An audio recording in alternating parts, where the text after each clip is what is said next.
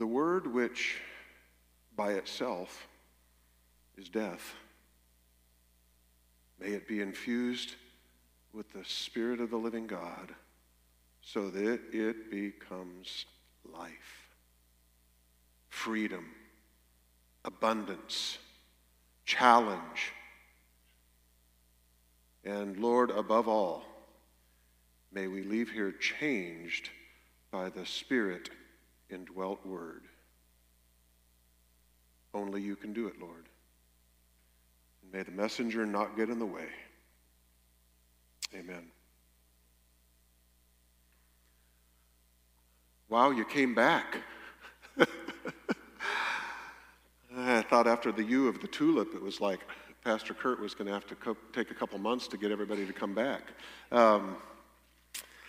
And by the way, if you didn't get your notes, I don't think they passed them out, so you'll need notes, and they're on the tables right there in the back, so grab them. We're preaching through the book of Romans, and in the last 2 weeks we've been in Romans 9 through 11. Great news for Josiah is in 1 week he gets to do Romans 12 through 16.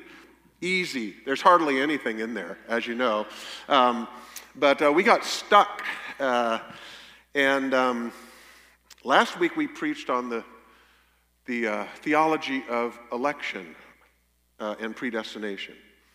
So the big question was, did God predestine who would be saved and who would be lost? And we found that in the Scripture, the answer is a resounding no. If you weren't here, look at it and watch it.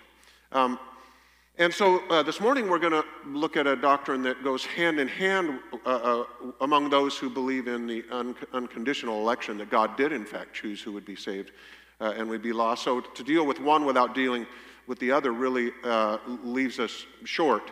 This morning we're going to talk about limited atonement, the L in the tulip. So we did the U and we do the L this morning. And this belief can be summed up with a single question. It's a huge question that bases all salvation theology. In fact, it's the title of this morning's message. If you have your notes, look at the title. Did Christ only die for the elect? Now, it turns out that within classical, historic, Orthodox, Protestant Christianity, there are two very different answers to this question. We believe here in our tradition that the Word teaches that Christ died for everyone. But those from the Reformed tradition, or the pretty much interchangeable terminology Calvinism, believe that Christ only died for the elect. And so here's a simple definition of limited atonement. You ready? This is the nice news. You don't have to go to seminary. Here it is. It's your first blanks. Write it in. Jesus only died for those whom the Father elected, and thus the only people whose sins can be forgiven are the elect. That follows from the concept of unconditional election, that God chose a few, no one else can be saved, only the elect can be saved, and therefore Jesus only died for those who the Father elected. So Calvinism's perspective is this: Christ didn't die for most people. Now that we know the Reformed perspective, we're going to look at two huge biblical problems with the concept of limited atonement, much like we did last week with unconditional election. Problem number one, here's your blanks. To support the concept of limited atonement, many biblical passages must have their meanings altered or ignored. The passages have to have their meanings altered or ignored. And I'm going to give you, this is a pretty long list, but it's actually a short list. Look at this from 1 John chapter 4. The Father has sent the Son to be the Savior of the world. The Father has sent the Son to be the Savior of the world. Now notice, in this verse, for limited atonement to be true, the word world has to mean the elect. But there's a problem. It doesn't say that. It says the world. Notice you have to ignore or alter the meaning of the text. And you never just hang your hat. By the way, the biblical concept of you don't make a conviction in law other than based upon the 2 or 3 witnesses. The Bible does that itself. If you find something that's only once in the Bible ever and you can't find it anywhere else, don't create it as a theology. There's not enough witness in the Word to it. So notice, watch this. Hebrews chapter 2, Jesus, because of the suffering of death, crowned with glory and honor, and by the grace of God, might taste death for everyone. Now notice, for limited atonement to be true, the word everyone needs to mean the elect. But there's a problem. It doesn't say the elect, it says everyone. From 1 Timothy chapter 2, for there is one God and one mediator between God and men, he the man, Christ Jesus, who gave himself as a ransom for, say it, right out of the text, repeatedly. Notice, so I'm not giving you systems these 2 weeks. I'm not overlaying theological systems. We're trying to take the normal, common sense meaning of the text, rightly translated, and there it is. So in this verse, for limited atonement to be true, it needs to mean the elect, but it doesn't say that. It says all. Ready? Look now. From 1 Timothy chapter 1, it's a trustworthy statement, deserving of full acceptance, that Christ Jesus came to the world to save sinners. In this verse, for limited atonement to be true, sinners actually mean the elect. But it doesn't say that. It says sinners. And in Romans chapter 3, who does it say sinners are? For all have sinned and fall short of the glory of God. So sinners are the whole world. Okay? 1 John chapter 2, watch this. Let's read it twice. It's so powerful. He himself, Jesus, is the propitiation. Now, just so you don't stumble over that, that's an old theological term in English that means basically substitution. It is, he died in my place. I should have paid the price, and he paid it instead. He was substituted for what I deserved. So that's what propitiation means. Okay, ready? He himself is the propitiation. He's the substitution for our sins, and not for ours only. Isn't that interesting? Who's he preaching to? Well, the elect. And what does he say? Not for ours, the saved, not for ours only, but also for those of the whole world. You know what? It just doesn't get any better than that, does it? Look at this. Here we have the clearest of teaching that our incredible Redeemer was willing to shed his blood, not just for those who would come to believe him. Jesus is so intent on saving everyone that he was willing to shed his blood for billions who would reject him. In passage after passage, we have explicit clarity that Jesus died for the whole world, for all, for everyone. Jesus died for all sinners. What an amazing Savior. So the first problem with the theology of limited atonement is that to support it, you have to alter or ignore a whole bunch of biblical texts. And now, just like we did last week with unconditional election, we'll look at a next problem with limited atonement. See, and we'll start with the first key concept. It's not in your notes this week, but it was last week. Remember, in order to have a good New Testament theology, you have to have a very good Old Testament theology. Remember, the New Testament doesn't repeat the Old Testament because the New Testament assumes the Old Testament because there is one Word of God. The Word of God is one. It's all the text. It all reveals Jesus. And we're going to see today, I'll only take you through 3 of them, but 7 incredible salvation pictures in the Old Testament that are all about, guess who? Jesus. So, notice with me here, problem number 2, write it in. The concept of a limited atonement is completely absent. Listen, church, it's completely absent in the Old Testament. With this problem, we find the identical issue that we found last week with Calvinism's failure to deal with the Old Testament doctrine of election.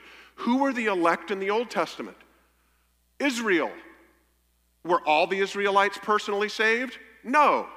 And were there non-Israelites who got saved? A boatload of them.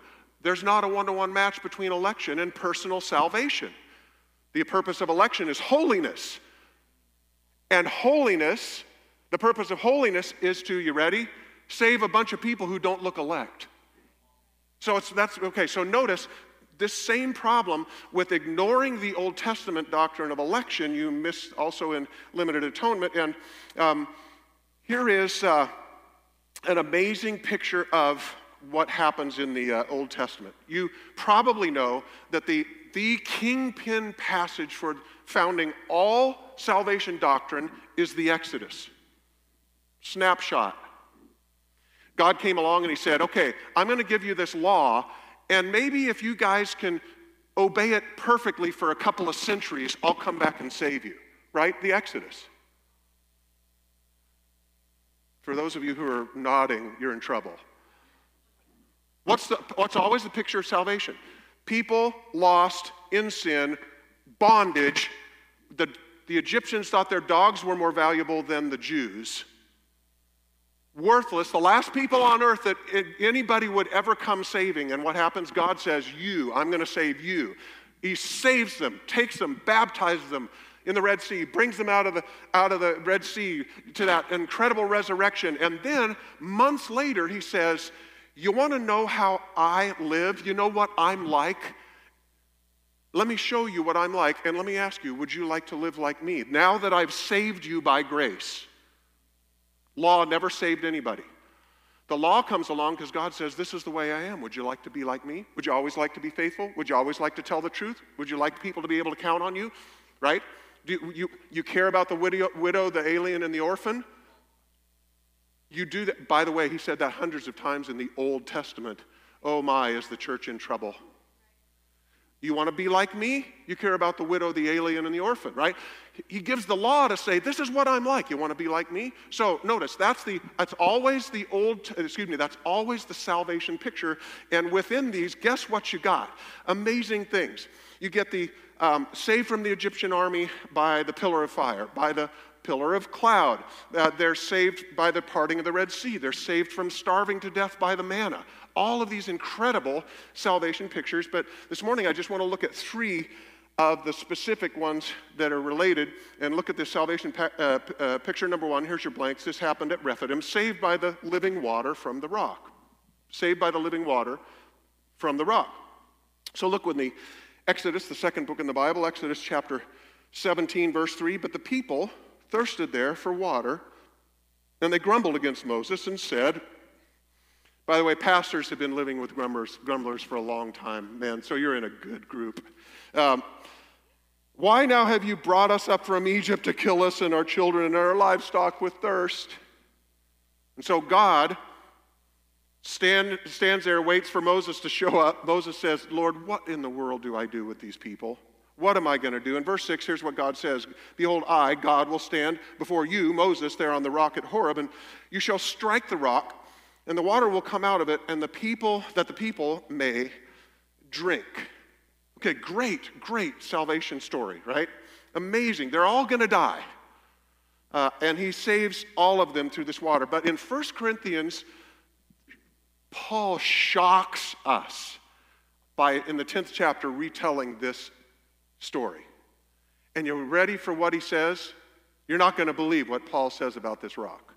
It's unbelievable that the New Testament could say this about a rock in the wilderness in the Old Testament. You ready? And all of them, look at verse 4, and all of them drank the same spiritual drink, for they were drinking from the same spiritual rock. You ready? Look at this. This rock, yes, it has a physical manifestation, but it's actually a spiritual rock, and it says that it followed them around in the wilderness. That'd be cool to have video of, wouldn't it? It followed them in the wilderness, and you ready? You ready? The only time you can be absolutely sure of biblical interpretation is when the Scripture interprets itself. It's flawless in its interpretation, and you ready? You ready? And that rock was Christ. Are you kidding me? He dresses up like a rock and follows these pathetic little people all around so he can be there, so that when he's struck, when he's crucified, when the Father says, Moses, strike Jesus, not twice, once, strike Jesus, and he will provide the living water for you.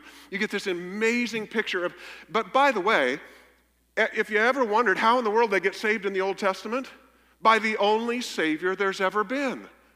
Every age, every place, every time, every language, everyone who's ever been delivered, ever been saved, have always been saved by Jesus, the one true Savior. He was just pre-incarnate here and looked like a rock. Okay? So, notice, Jesus is the only Savior, has always been the only Savior. David was saved by Jesus. Noah was saved by Jesus. Everyone's always been saved by the one Savior. Okay? So now, look at this with me. This isn't in your notes, but it doesn't need to be. It's so simple. Who was it that got saved by the water? Everyone. Jesus saved everyone. Everyone got the living water. Everyone. By the way, if you go through the full Exodus, guess what? There aren't just Jews there. There are some of the Egyptians that wanted to know God, and they've come along, and they are getting saved by faith, even though they're unelect. Okay, ready?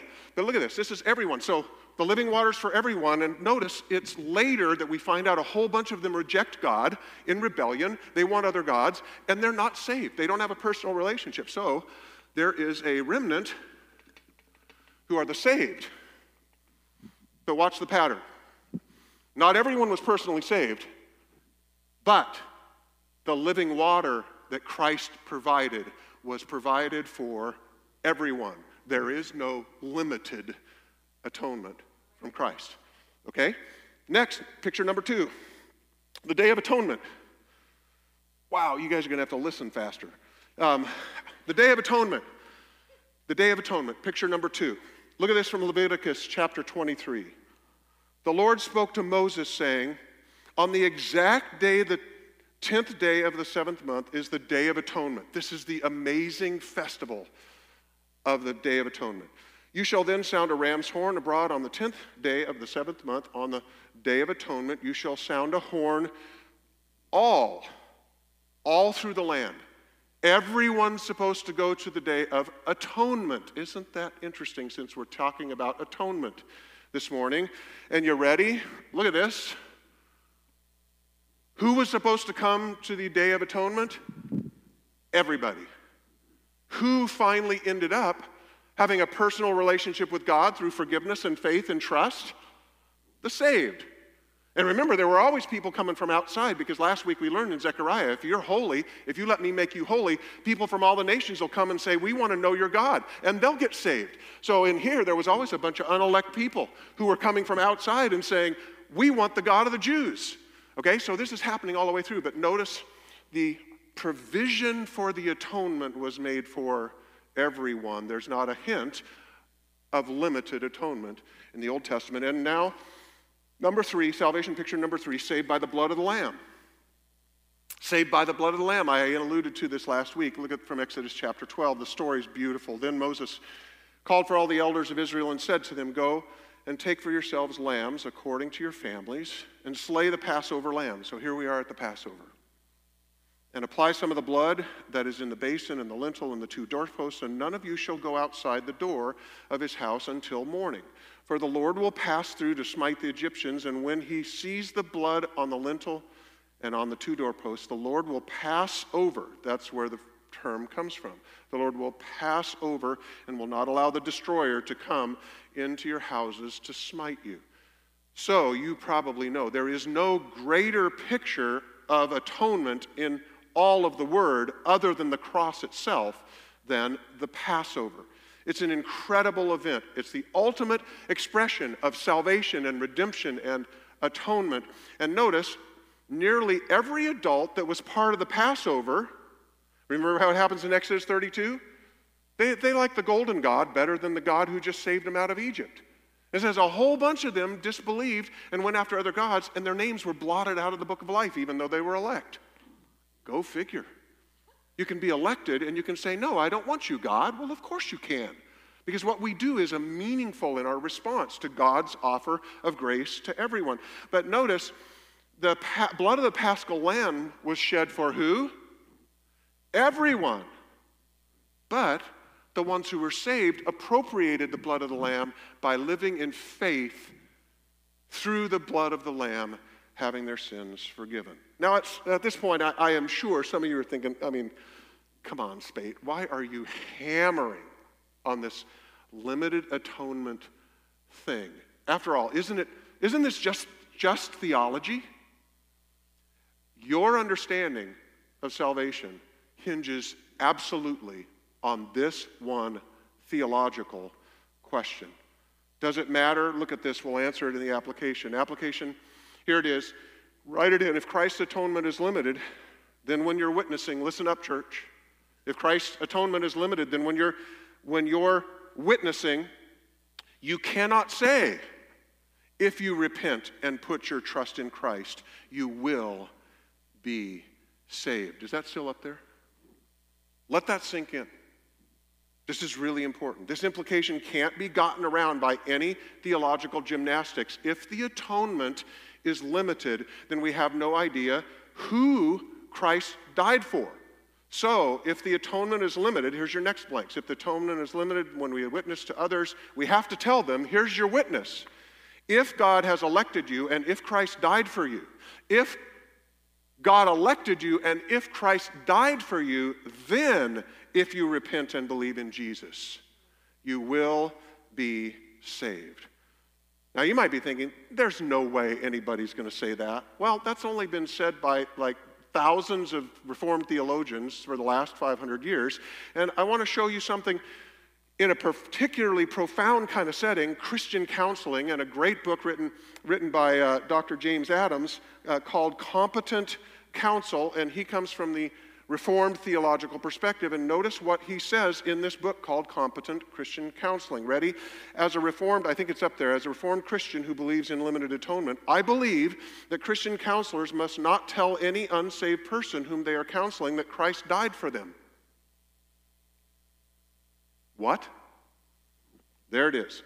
They cannot say that because no one knows except God himself who the elect are and whom Christ died for. Limited atonement. And think about the title of his book. From the Calvinist perspective, that's competent Christian counseling. You can say, if you've been elected and if Christ died for you, then if you believe, you will be saved. But look how dramatic the contrast to that statement is the teachings of the apostles. Look at, here's your next blank. From the apostle Paul to the Philippian jailer. As we pick up the story here, Paul and Silas have been beaten and thrown in prison. In the middle of the night, of course, they're singing praises. And then there's this great earthquake, and the jailer's about to kill himself because he thinks everybody's escaped. And look, we pick up in verse 28 of chapter 16 of Acts. But Paul cried out with a loud voice, saying, "Do not harm yourself, for we are all here." And he called for the lights and rushed in, and trembling with fear, he fell down before Paul and Silas. And after he brought them out, he said, "Sirs, what must I do to be saved?" And they said, pretty simple, isn't it? Believe in the Lord Jesus, and you will be saved.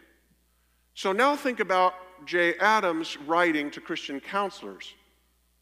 We just read it. It's totally detached from the teachings of the apostles. See, if Adams is right, then Paul couldn't say to the Philippian jailer, "Believe in the Lord Jesus Christ and you will be saved." If there's a limited atonement, Paul couldn't know. But amazingly enough, Paul doesn't waffle at all. And in fact, the passage gets even dicier for a limited atonement. You ready? Look what it goes on to say in verse 31. It's on your screen. Look at this. Believe in the Lord Jesus Christ and you will be saved. Ready? You and your household. Tag up. Think what a huge problem that idea is for a limited atonement. How could Paul have said, without knowing whether Christ died for every one of the jailer's family? How could he know that? And how could he possibly know, since the whole issue of election is supposedly hidden in the secret counsels of God? Ultimately, until you die, you won't know whether you were elect, because you can think you're elect and follow Christ and think you're following Christ, but not really be, like in Matthew chapter 7, and you can do miracles and you can be in ministry, but you didn't really walk in faith, and your sins weren't really forgiven. And in the end, you can say, I never knew you. So ultimately, it's really kind of ironic, but you don't find in Reformed theology the great assurance of salvation, because the question is always, have I been elected? I look like I've been elected, but I won't know till I die. That would have been if they gave me another week, but Need to go on to 12 to 17. Look at this. Now the Apostle Peter to thousands at Pentecost. Now think who's at Pentecost. People from all over the world, 17 language groups, Jews, Gentiles, people from all walks of life, and from many nations, right? It looks like New York City at Pentecost. You ready? So here we go. Look at this. I love this. Acts chapter 2. Therefore, let all the house of Israel know for certain that God has made him both Lord and Christ, this Jesus whom you crucified. Now, when they heard this, they were pierced to the heart and said to Peter and the rest of the apostles, Brethren, what shall we do? Peter said to them, Repent and each of you be baptized in the name of Jesus Christ for the forgiveness of your sins, and you will receive the gift of the Holy Spirit. So, how could Peter have said to this vast crowd, Repent and each of you be baptized, and you will receive the gift of the Holy Spirit? How could he say that? Because Peter knew Christ died for everybody. Peter knew everybody could be saved. He knew there couldn't possibly be anybody showed up that day that Jesus didn't die for. Jesus wanted to save every last person at Pentecost. That's how Peter and the apostles were so confident. So, now, before we move on from this section, I want to press the point to one of the most dramatic implications of the theology of limited atonement. Think about this. As you're raising your children and as you're teaching them about Jesus and as you're trying to prepare their little hearts and minds to receive Christ as their personal Savior, if limited atonement is true, then you can't say to your own children, believe on the Lord Jesus Christ and you will be saved, because there's no way for you to know whether they're elect or not. And so there's no way to know whether Christ died for them or not if there is a limited atonement. Can you conceive of saying to your children as you're teaching them about the Redeemer of the world, but this is the only honest thing that you can say to them if Jesus only died for the elect? But here is the great news, church. From start to finish, the Word teaches that God desires everyone to be saved. He desires no one to perish. Christ's blood was shed for everyone who will ever live, and I love John the Baptist confidently declaring in his preaching, Behold, the Lamb of God who takes away the sins of who? The world. Oh my, every one of these preachers of the gospel were absolutely confident that every person has had the blood of Jesus shed for them and everyone can be saved. Now that we've looked at our application, we're going to finish by looking at two huge implications of the biblical truth that Christ died for everyone. So, like if you grew up in a tradition, that's non-reformed, don't be smug. Now it's our turn. Ready? Implication number one. If you haven't been forgiven yet of your sins, the only barrier to your salvation, ready, is you. Let that sink in. If you haven't yet been forgiven of your sins and begun to follow Christ through the Holy Spirit's power in your life, the only barrier to your salvation is you. Since Christ died for everyone and since he offers grace universally, anyone who's unsaved is without excuse. So this is a real key. You can't say, well, God didn't give me a fair chance. You can't say, it's not my fault, I'm not elected. It's not my fault, Jesus didn't die for me. Yes, he did. He absolutely did. Curse me. And you definitely cannot say, well, the problem here is that, Pastor Kurt just has not explained the gospel well enough. It's his fault. None of us can say any of those things because Jesus died for every one of us and he is pursuing every one of us today. Everyone in the whole world.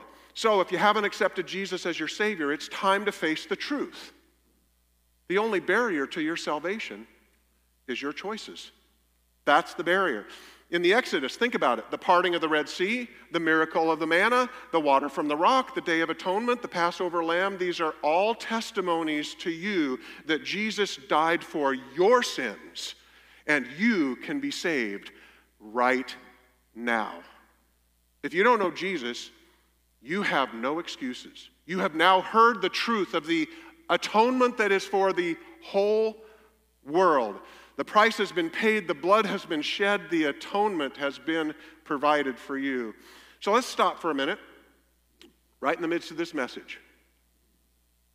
Right now, will you repent of your sins and turn to God and trust in Christ and follow him as your Lord? Right now.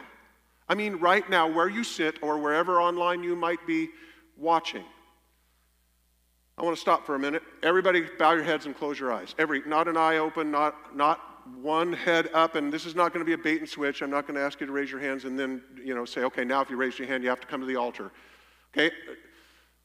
Right now, let me ask you, if you know Jesus is calling you to turn your life over to him, or if you're not sure whether you're really saved, but you want to be sure, you want to know you're forgiven. Or honestly, you may have come from a tradition that told you you won't know whether or not Jesus died for you until you get to heaven someday, or maybe get to heaven someday, or maybe not. If there's any hesitation, I just want you to quickly, I want to pray for you. Quickly slip your hand up. Just peek at me. Yes. Just look at me and make sure, acknowledge that I've got you. Yes, thank you. Okay. Yeah, you can put your hands down. Okay, right now, if you raise your hand, in your own heart and mind, pray with me. Jesus, I know I'm a sinner, and I know that you died for my sins. Please forgive me. I repent, and if you will give me your Holy Spirit, like Peter said, I'll live for you.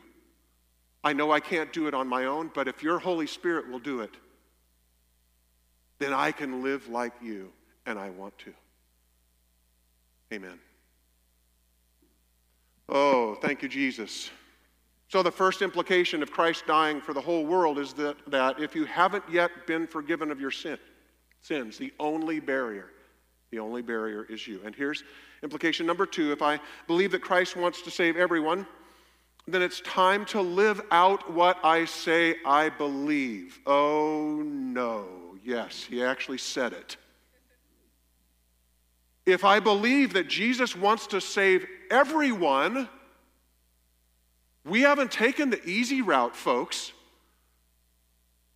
We've taken the hard route.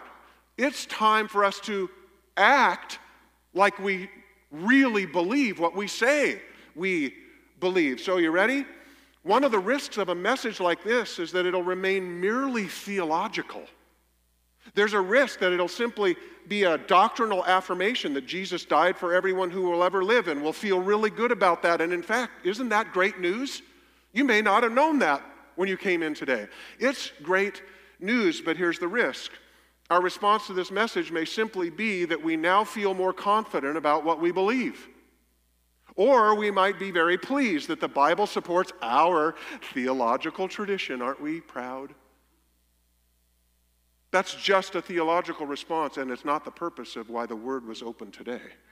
And please, please, please do not just leave thinking, this is great. I can now win a debate with that Calvinist friend that I have. That's not why this is being preached today. You know why this is being preached to us who believe that Jesus died for everyone who will ever live? Let me give you the incredible challenges that this should create for us. Ready? Challenge number 1. Here's your blank. If Christ died for everyone, and if everyone can be saved, we just read that over and over and over out of the Old and the New Testament. If Christ died for everyone and everyone can be saved, then I should have a deep sense of urgency in my witness. Listen, church. One of the great problems with many American Christians is that we're kind of like experts at enjoying our own salvation and our own churchy thing. And you know what? We should be experts in being assured that we're walking with Jesus and nothing can snatch us out of the Father's hand. We should have that deep, unbelievable assurance. We don't have to wait to find out if Jesus died for us or if we were elect, because the bottom line, it doesn't matter whether we were elect or not. Jesus died for us and we will be saved. That is such incredible, great news. But you know what?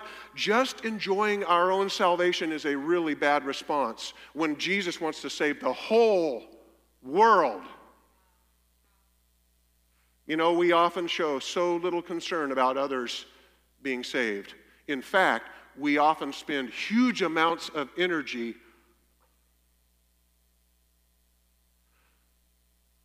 hoping that those people that are lost out there, who maybe don't have the same politics as we do, and maybe don't have the same ethics that we do, maybe hoping that God will take them out. Oh my, how arrogant could we be? God has a plan to save every last one. Let me ask you, does it matter who the president is, whether you pray for the president? Does it matter who's in Congress, whether you pray for them? Does it matter who's in the Supreme Court? Because we are commanded. God has a plan to save every last one of them. Are we in? Oh my. This is a challenging way to take it. So guess what? You probably know that George Barna has found in their surveys that only 1 in 100 American believers ever leads another adult to Jesus. Let me say that again. I didn't misspeak. Only 1 in 100 American believers ever leads another adult to Christ. And look how problematic this is for our theology. If we believed in double predestination, if we believe the bottom line is God already elected a few and everybody else is unelect, and it doesn't matter what I do, the elect will be saved and the unelect will be lost, and it doesn't matter what I say. It doesn't matter how I live. It doesn't matter what I do. You know what? Don't hear what I'm not saying. I'm not saying that people from the Reformed tradition live like that. Many of them have a better witness than I do. I've seen it. Okay, it doesn't make any sense, but praise God they do. But the good news then would be it wouldn't be on us. And of course, ultimately, salvation isn't on us. But you know what our belief system tells us? What I do matters. How I live matters. Hearing about Jesus matters. Hearing the gospel of Jesus Christ actually matters. Pastor Josiah, come on. So we've actually taken the theologically challenging stand.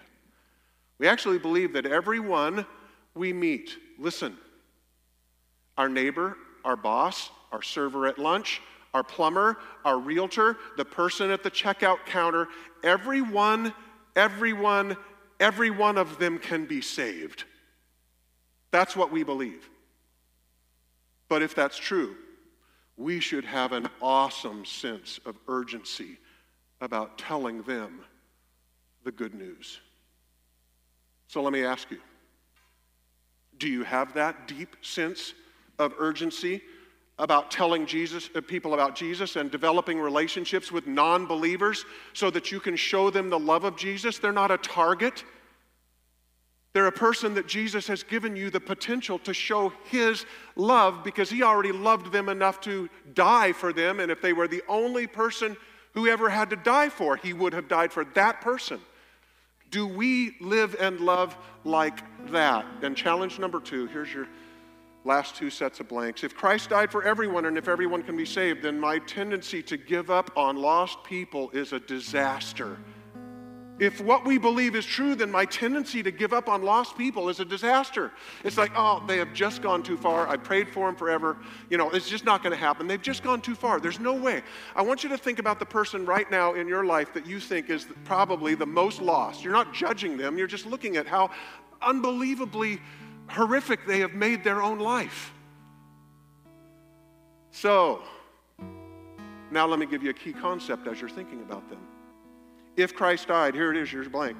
If Christ died for everyone and everyone can be saved, then we should be as relentless in our love and intercession for the lost as Jesus is relentless in his plan to save them. Oh God, forgive me. I am not preaching at you. I want you to know that I've been on my face before God realizing how my theology should challenge me to be totally different about how I see every person I meet. and that every single hateful person is an opportunity to bear a cross, because people who are lost only get saved when someone who knows Jesus sees Jesus in them. So as we close, I'd like to ask a simple question. Have you given up on anyone? Maybe it's a child, maybe it's a grandchild that's just gone too far. I just can't pray for them anymore. Maybe the burden is so much you're protecting your heart because you just think they're going to be lost. So, have you given up on anyone? Is there anyone who you just think has gone too far? This morning's message is an urgent biblical reminder that, guess what? Here's the good news. Jesus is planning on saving them. So this morning, if you've given up on someone, will you rejoin Jesus in his plan? Because if you've stopped being on the plan to get them saved, Jesus hasn't. Remember, even if everyone else has given up on them, Jesus has not. He literally invested his life, his very blood, to save them. In you, does the Savior have someone who will be relentless in prayer and relentless in love and relentless in confidence that, ready? You can't get to the end of this and say that our God is weak to save. The greatest missionary in history was a murderer. He said he was the greatest. He was the chief of sinners. And we probably wouldn't be in this church if God hadn't saved him and done in his ministry, the Apostle Paul, that what he has done. So this morning, there are two responses. First, if you just gave your heart to Christ or recommitted to him, make sure that you tell someone today. Tell someone today you need that accountability. Tell one of the pastoral team. We'd love to hear that. There's nothing better for a pastor than to hear, I recommitted my heart, or I gave my heart to Christ today. And second, do you need to ask the Lord's forgiveness about giving up on anyone? Do you need to re-energize your prayers for someone who you've been praying for years? Or has the Lord convicted you that you aren't really praying for anyone around you to be saved? Are you praying for anyone? Do you have a list? Let me ask. When was the last time you talked to someone about Jesus? When was the last time? Are you urgent and relentless? Because I know this for sure. Jesus died for them and he wants to save them. That we know for sure. We don't know if they'll receive the message. And, don't go out, don't be, bullhorn Billy, right? I mean, this is get into people's lives and love them, and the Spirit will draw them to ask the question. And then you're ready with the answer. You know the answer already. Okay, you ready? Regardless, here's how we're going to respond as a congregation this morning. We're going to respond with a great affirmation in song. We're going to declare with centuries of believers, with the great cloud of witnesses, with hundreds of millions of believers from all over the world, that our great Redeemer, Jesus Christ, the Son of the Most High God, El Shaddai, the Rock of Ages, the King of Kings, the Lord of Lords, that he is, you ready? He is mighty to save. Some of you need that message this morning because you are brokenhearted about your children. Jesus is mighty to save.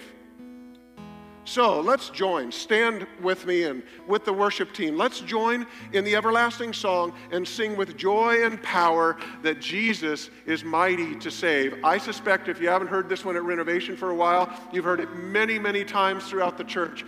God is mighty to save. Lead us, Pastor Josiah.